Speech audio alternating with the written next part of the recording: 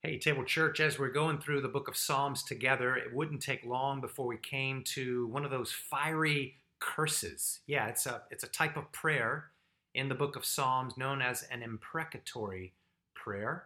That's a fancy word. It basically means to invoke or to call down God's justice and God's curse upon the evil and the injustice.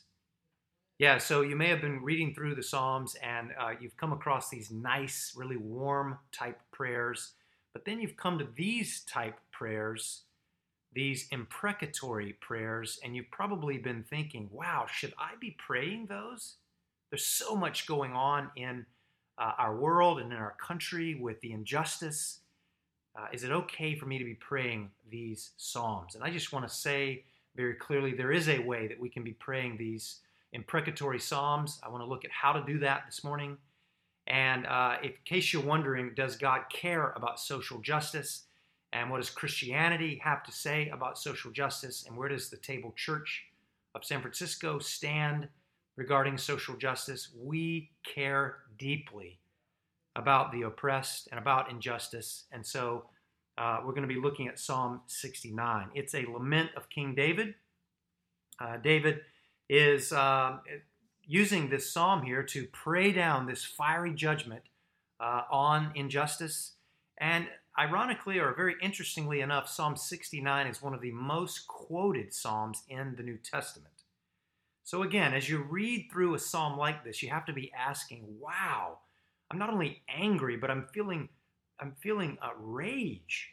What do I do with this rage? And it has to do with something where there's been something horribly wrong that's happened. Perhaps there's been a blatant racial discrimination or injustice, or maybe there's been sexual abuse or a murdering of a spouse or murdering of a child or a betrayal of a marriage vow. But nonetheless, it's been blatant, the injustice. And something has gone horribly wrong. So there's this rage. So let's just read Psalm 69 together. Let me invite you to turn there. Save me, O God, for the flood waters are up to my neck. Deeper and deeper I sink into the mire. I can't find a foothold. I am in deep water, and the floods overwhelm me. I am exhausted for crying for help, for my throat is parched.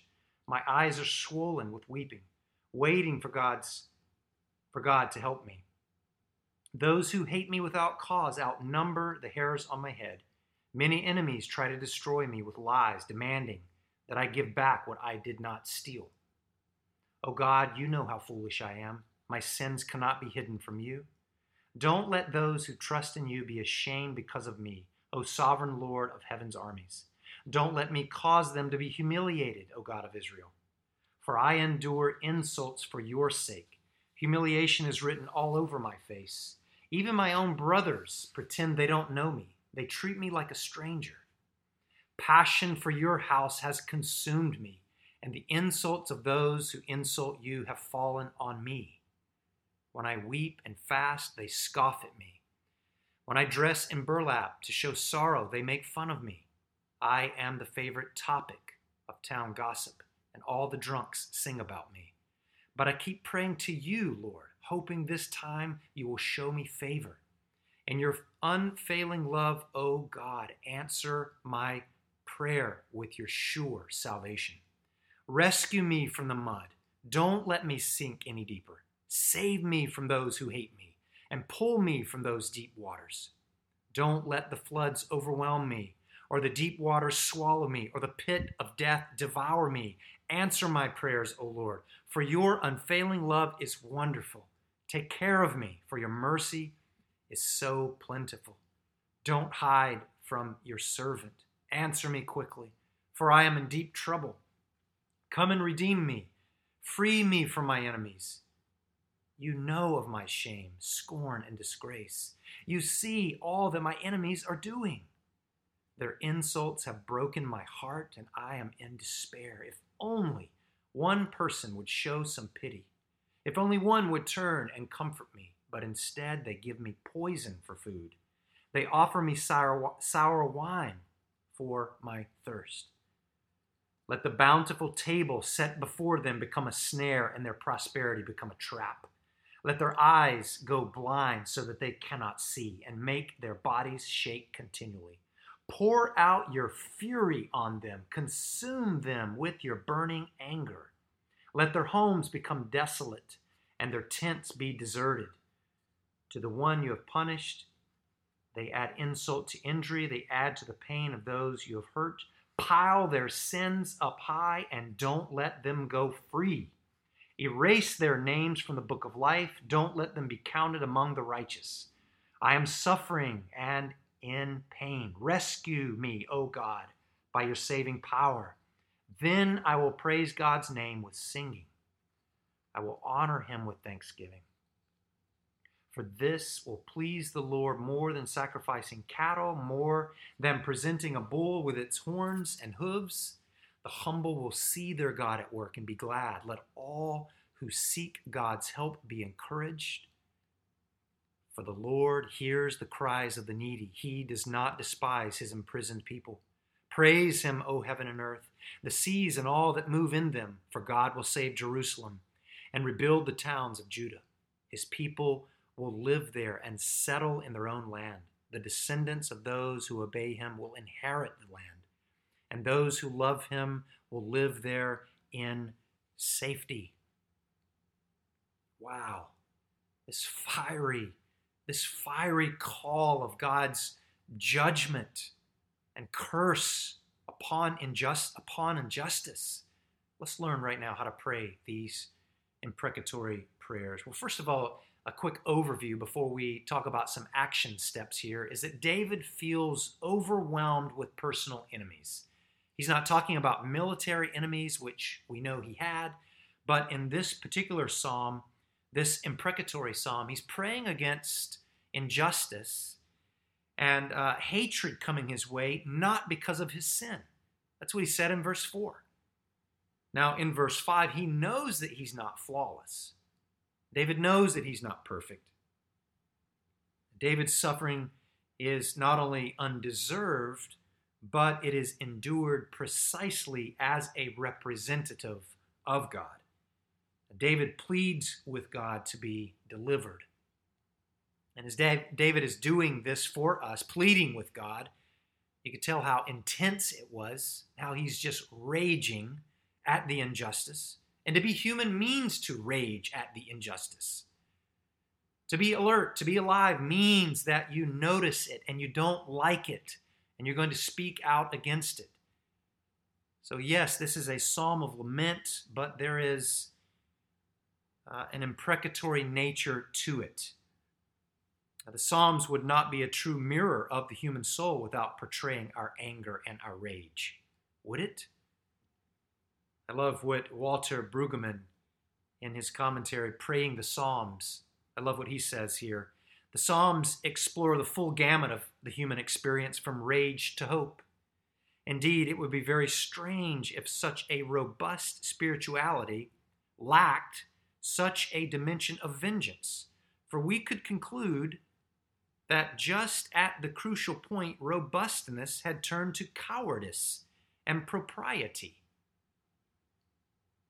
I also like what Alec Motyer in Gordon Wenham's The Psalter Reclaimed says. He says, in almost every case, the imprecation that we find objectionable sits alongside a spirituality that we would envy, as in Psalm 139. You catch that? So to go along with this spirituality that we all want, one of praising God and thanking God and worshiping God, right alongside that mature spirituality is the imprecatory psalm, where this rage, this cry for injustice and anger must go somewhere. Well, here's a few action steps that we can remember as we learn how to pray the imprecatory psalms. Number one, I have 7 of them, by the way. Number 1 is we're in a fight. We're in a fight, and I don't mean a political fight. I don't mean that it should be your agenda to try to drag someone across the political aisle, to convince them or to persuade them. That is not the fight that we are in. That is a total distraction. Ephesians chapter 6, verse 12 says that while we may wrestle against flesh and blood, yes, we do. We do wrestle. There are injustices going on. There are fights that break out among us. Yet while we may wrestle against flesh and blood here on this earth, there's a larger spiritual battle going on against the spiritual forces of evil. So yeah, there's much fighting, there's much war going on in this country and in our world, but the greatest battle going on is against our truest enemy, and that is none other than Satan himself. The spiritual warfare that we're all under right now, Satan is, by the way, loving it. Satan, by the way, is loving the disunity, loving the hatred, loving the racism, loving the distraction. That's all going on right now. Therefore, we should pray these prayer curses against Satan himself. The second action here is to humble yourself. Humble yourself. And by the way, some of these actions that I'm going to mention, some of them will be mentioned quicker and some of them we'll spend longer on. Number two, to humble yourself. We were enemies of God. Never forget that. That is, we're praying for God's justice. And we're praying for God's wrath to come upon those who execute or those who do injustice. Remember to pray that very humbly. Because at one time, we too were God's enemies, separated from God because of sin, and now redeemed. And now we're in a new relationship with God because of Christ. So praying these imprecatory psalms is not a light matter. We're to remember Psalm 109, the patience of David, the patience that David had for his enemies, how long he loved his enemies before he would pray these imprecatory psalms. And so wherever we do find an imprecation in Scripture, it's not this triumphalistic, it's not gloating, it's not boastful, it's not even happy that we would be praying these fiery prayers of God's judgment and God's justice. But instead it's issues from a position of weakness and victimization. Take Psalm 35, verse 7, for example, that says, "Without cause they hid their net for me. Without cause they dug a pit for my life." So pray these prayers with a humility. The third action is that change starts with you. Yes, you want change in your country. It starts with you. You want change in our world. It's going to start with you. Now, don't try to go out there and start changing other people, but it's going to happen with you. This is a call towards repentance, that you and I are called to repent. And our moral progress is not inevitable. We may think that just because we've been a Christian for X number of years, that we should be more moral and that we should be more loving to people, yet our moral progress is not inevitable. The Spirit of God living in you is certainly committed to you, to mature you, but our sin requires repentance. It requires repentance.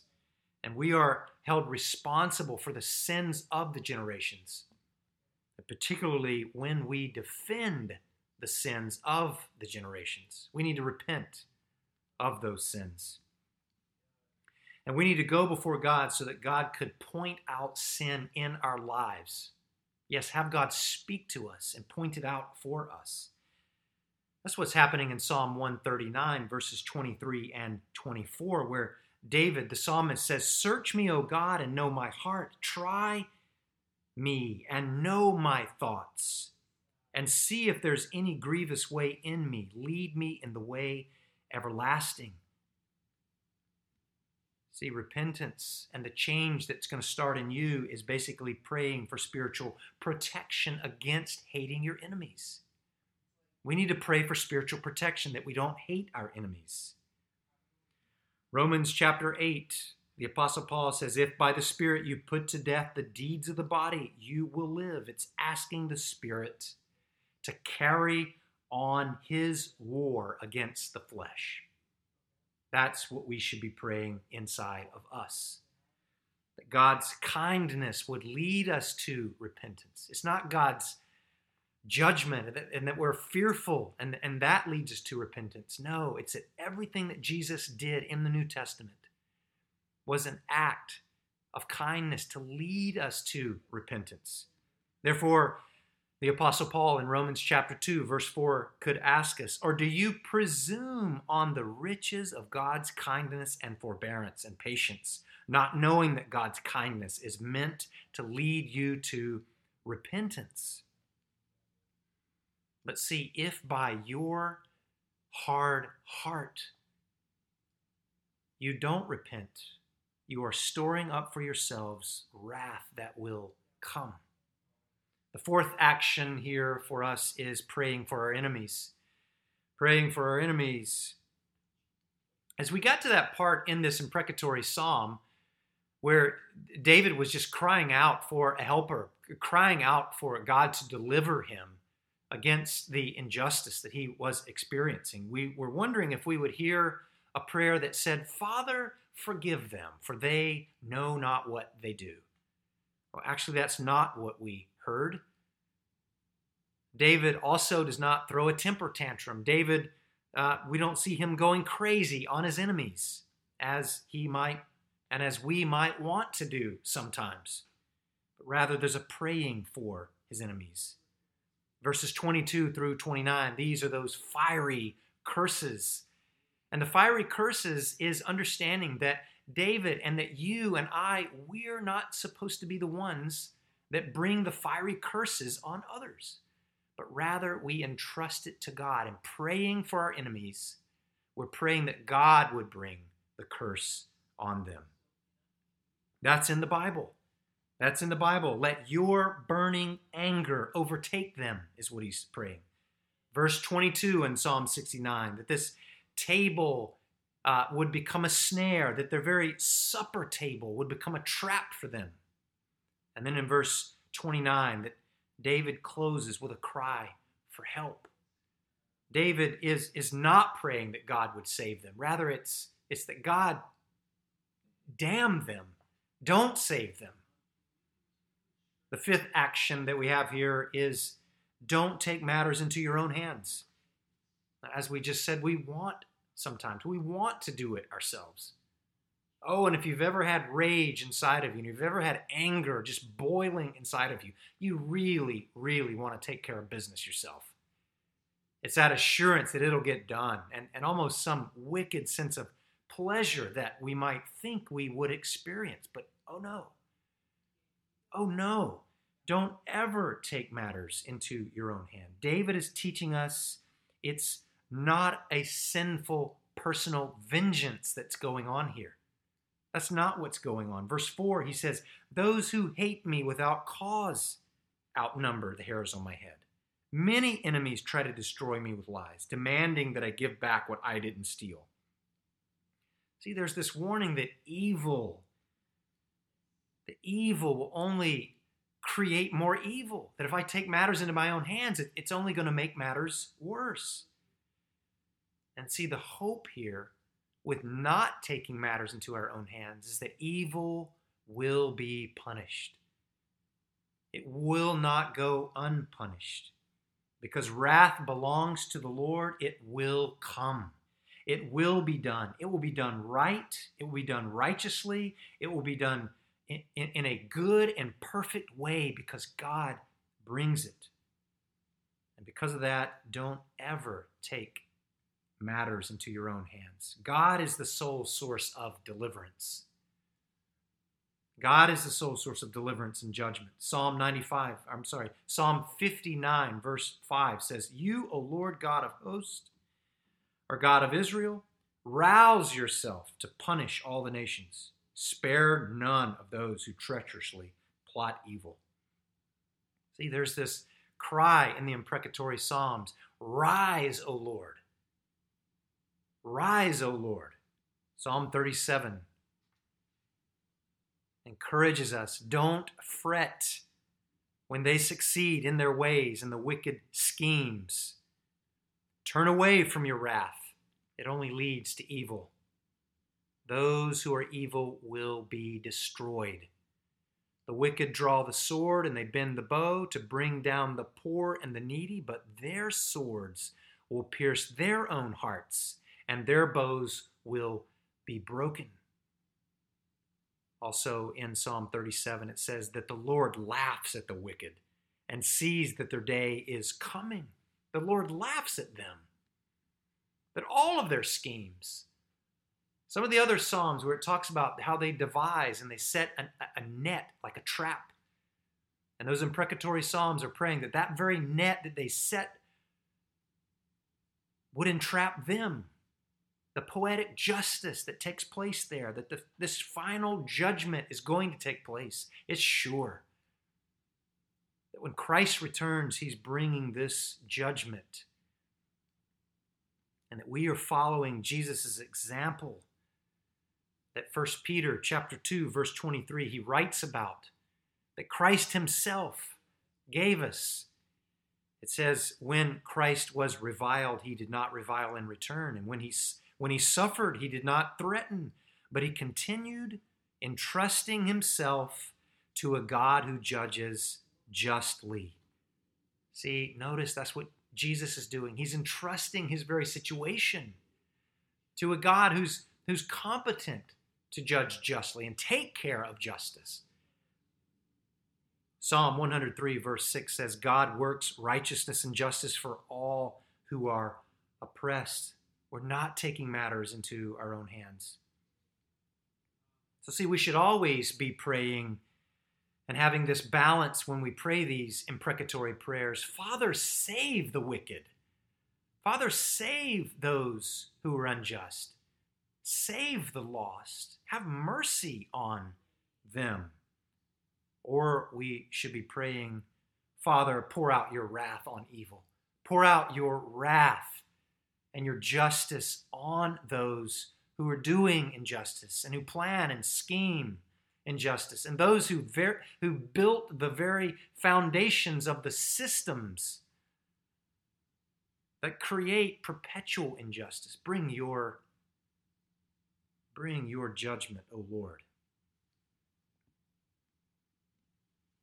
Now, when we say that we are to not take matters into our own hands, this doesn't mean that we don't protest. In fact, we should be. We should be.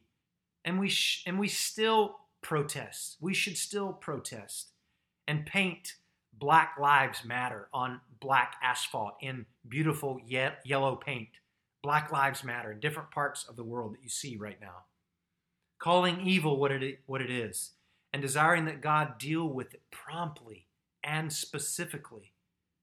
We should challenge our civil leaders to speak in such a way where there's unity, not divisiveness. We should challenge and encourage them to speak words of truth, coupled with words of comfort and words of kindness. See, David, in protesting, he stands up for the cause of others here in verse 32 and 33. He says, the humble will see their God at work and be glad. Let all who seek God's help be encouraged, for the Lord hears the cries of the needy. He does not despise his imprisoned people. See, in praying this way, we're simply asking God to be faithful to his covenant promise. In Genesis chapter 12, verse 3, you'll remember this covenant promise here that God says, I will be the one who blesses those who bless you. And I will be the one who will curse those who curse you and those who dishonors you, so that in you all the families of the earth shall be blessed. Don't take matters into your own hands. Romans chapter 12, verses 19 through 21, the Apostle Paul, agreeing with Psalm Those imprecatory psalm reminds us to never avenge yourselves, but leave it to the wrath of God. And that is because the Lord says, vengeance is mine, says the Lord Almighty. Therefore, if your enemy is hungry, feed them. If your enemy is thirsty, give them something to drink. And in doing this, you will heap burning coals on his head. Did you hear that? That is, if you love your enemy, as we're called to do, in loving our enemy, we're going to do something very dangerous for our enemy. Right, we're going to do something very dangerous for our enemy. And that is, if our enemy repents, these coals of kindness will prove to be burning contrition for them. And if they don't repent, these coals of your kindness will only multiply the heat of God's judgment and God's wrath that will be brought upon them. Here's the sixth action for us. The imprecatory psalms lead us to the cross of Jesus. That's right, all these imprecatory psalms, all this fiery curse and judgment that the psalmist is praying would come down upon the wicked. They point us to the cross of Jesus because Jesus himself bore the vengeance that the Psalms ask for. That's right. Jesus would be that one that would take it upon himself. But the imprecatory Psalms lead us to the cross of Jesus. Dietrich Bonhoeffer said the imprecatory psalm leads to the cross of Jesus and to the love of God, which forgives enemies. In this way, the crucified Jesus teaches us to pray the imprecatory psalms correctly. Jesus would have lived Psalm 69, and Jesus would have fulfilled Psalm 69 in his death on the cross. Here's a couple of examples. Psalm 69, verse 9. David says, "Zeal for your house, O Lord, has consumed me." In John chapter 2, verse 16, Jesus is so angry at those in the temple that he drives out the robbers, those pigeon sellers, from the temple. He has so much zeal, so much anger for the Lord's house. He doesn't want this house of prayer, the Father's house, to be turned into a house of trade. And the people watching that anger unfold in Jesus and be expressed by Jesus there would have been thinking about Psalm 69, verse 9. David's zeal for the house of the Lord has consumed him. It was that same zeal that consumed the Lord Jesus.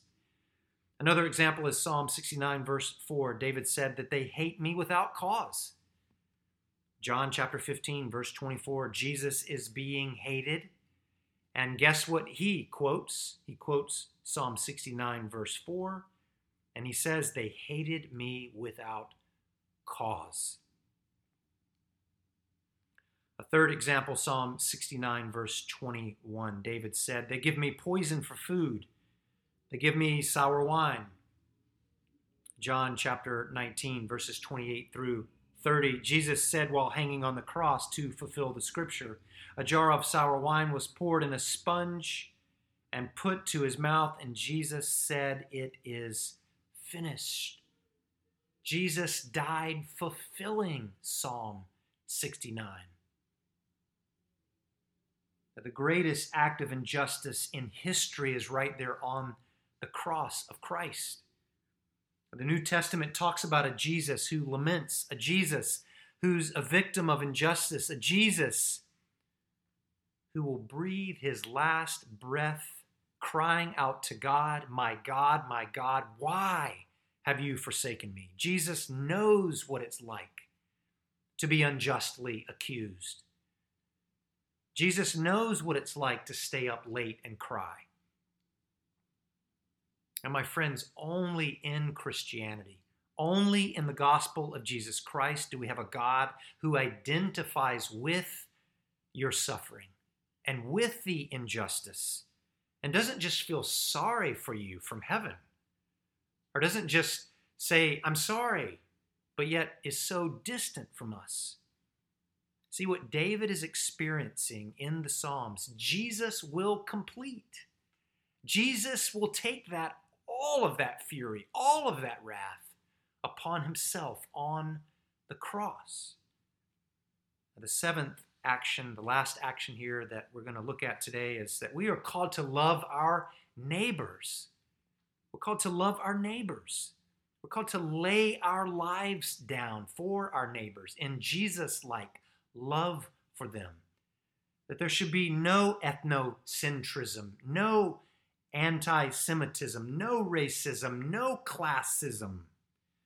That we need a value system by judging a person's character. That's right, we judge a person by their character, not by the color of their skin. That we would go and serve others. See, that reconciliation happens in service. That's where reconciliation is going to take place. We have the privilege as a church here in San Francisco right now, the Table Church, to be serving the elderly.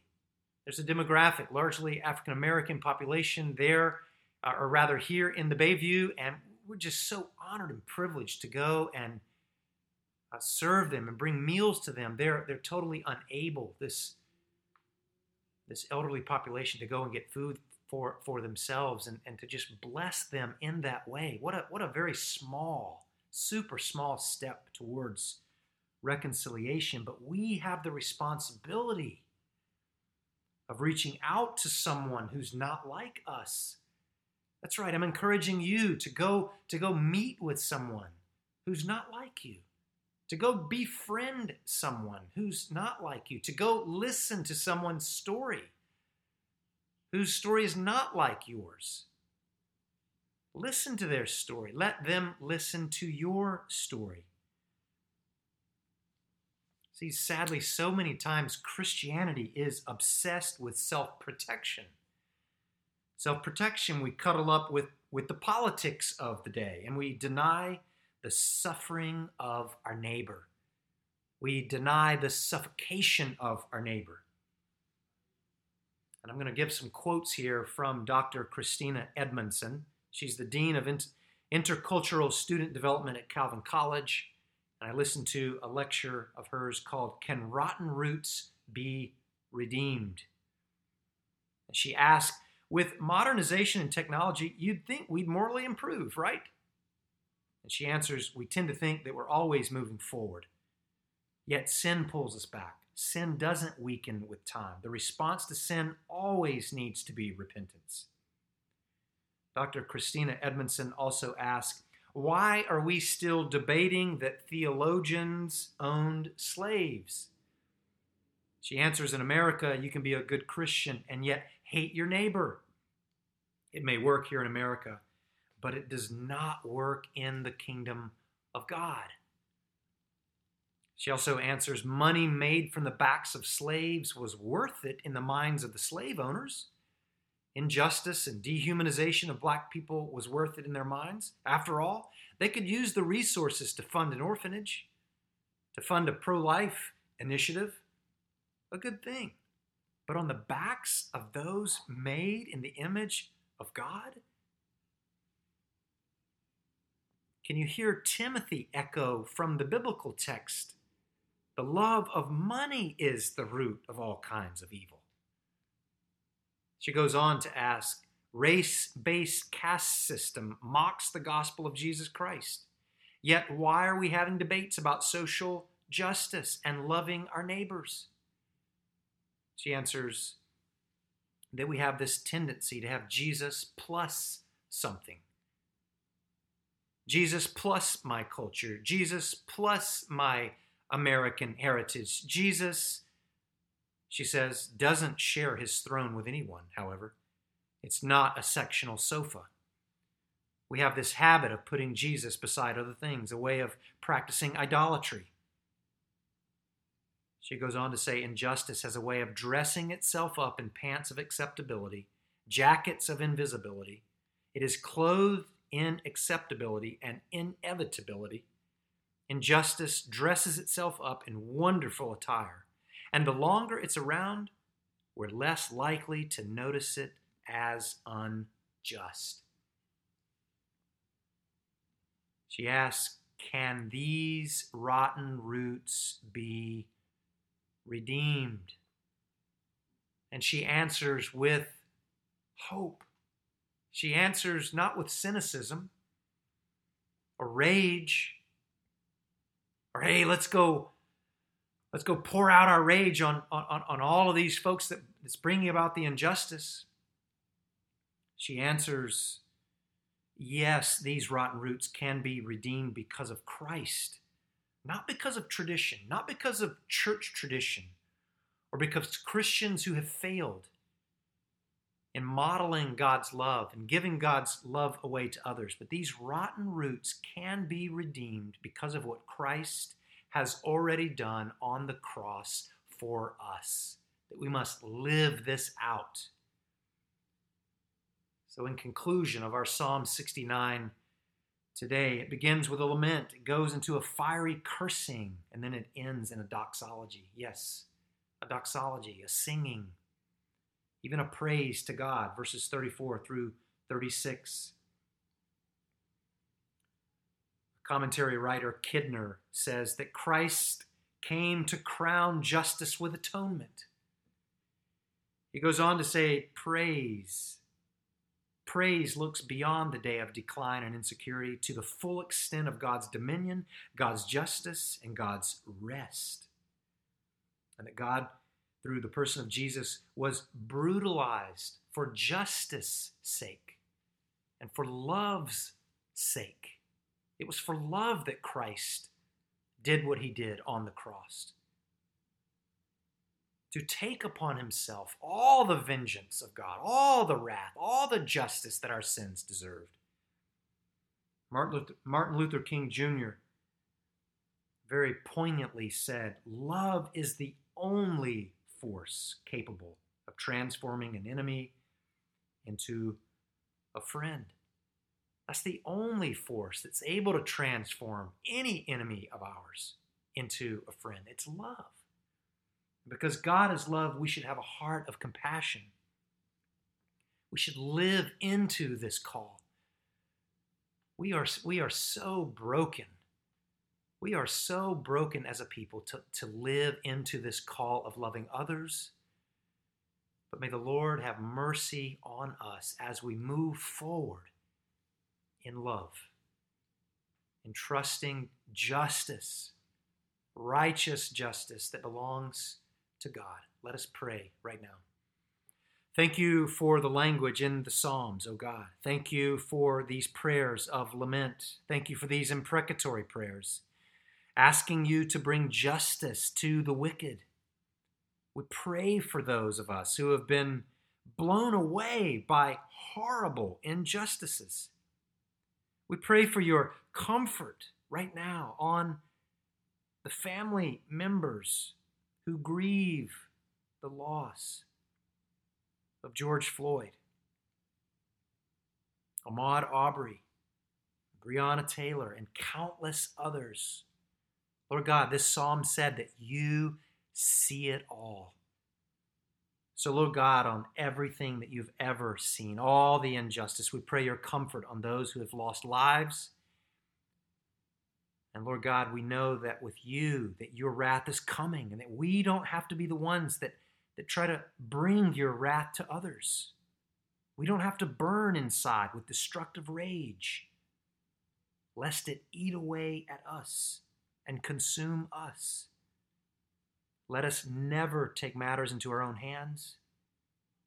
That we can hand it over to you, a God who judges justly. And Father, we desire for those people to repent. And we also desire for ourselves to repent. And we pray all this in the name of the Lord Jesus. Amen.